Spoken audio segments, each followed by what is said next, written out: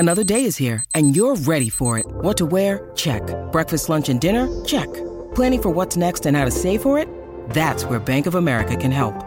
For your financial to-dos, Bank of America has experts ready to help get you closer to your goals. Get started at one of our local financial centers or 24/7 in our mobile banking app. Find a location near you at bankofamerica.com/talktous. What would you like the power to do? Mobile banking requires downloading the app and is only available for select devices. Message and data rates may apply. Bank of America N.A., member FDIC.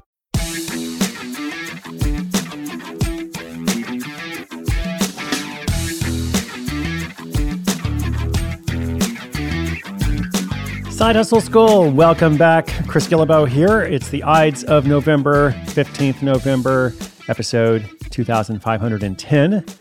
If you have ever poured your heart and soul into a digital project, you know how deeply personal and attached you can become to it. It happens. You love something for a long time. You put a lot of work into it. But then, of course, life can change. And you're like, what do I do now? Can I sell this asset? Can I profit from what I've created? Not just the profit that I've had so far, perhaps, but maybe something that's kind of a one-time payoff or perhaps ongoing series of payments. Can I sell a website, basically? And of course, the answer is yes, but there's more to it than that. And there are ways to maximize the value of this digital asset you have created. So we're going to hear a question today about that. Jordan from Traverse City, Michigan is pondering this exact situation with a coding-centric blog. So let's explore the ins and outs of selling a website while preserving its integrity, because Jordan in particular is concerned with finding the right buyer. So let's talk about all that in a short, action-packed episode. It's time to sell my website. How do I do it? Stay tuned.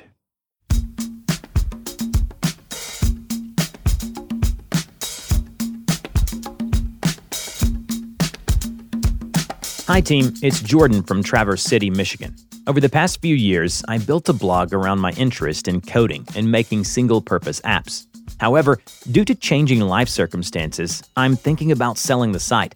The idea of parting with my digital baby is daunting, and I'm unsure how to even begin valuating it. Can you walk me through the process of selling a website and ensuring it lands in the right hands?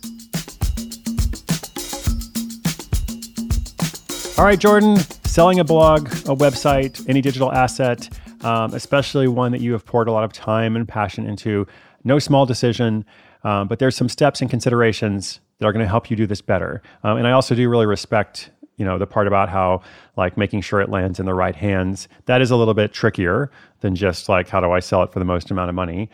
So let's focus on the first one, but maybe a little bit of emphasis on the second. So basically what you want to do is, there's some websites that provide valuation. And you can go and look and say, okay, but here's some numbers. Here's a rough estimate of what my business might be worth. And it's going to give you a range. It's going to give you a range that is typically a multiple of your monthly revenue. Okay, so that's the key factor. So there's one by Empire Flippers. There's one by Flippa. Just look for valuation tool, like small business valuation tool. If you Google that, you're going to find a bunch of resources. You'll also find resources, including the ones I just mentioned, also one called Biz Buy Sell, which contains a wealth of listings, of all sorts of businesses and digital assets that are for sale. And there's a format to those listings. You'll see that they include specific metrics. Takes a little bit to kind of learn, that format and understand exactly what everything is referring to with acronyms and such. But if you want to sell your business, this is something you want to spend some time on, right?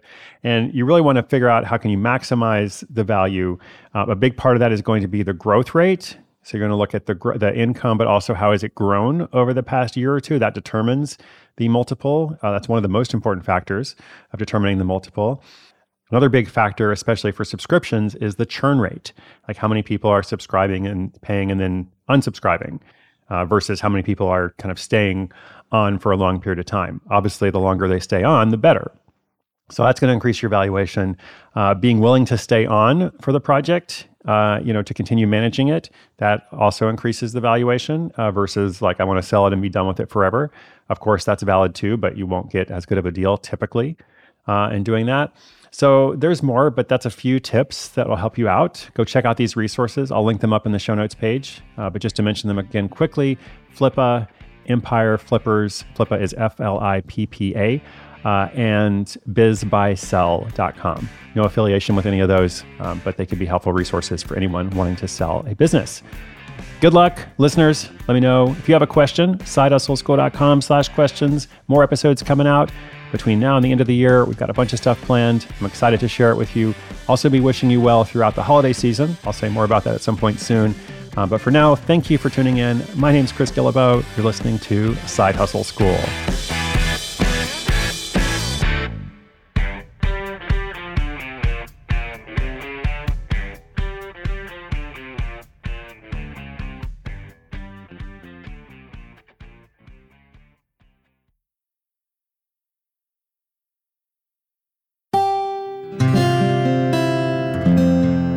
From the Onward Project.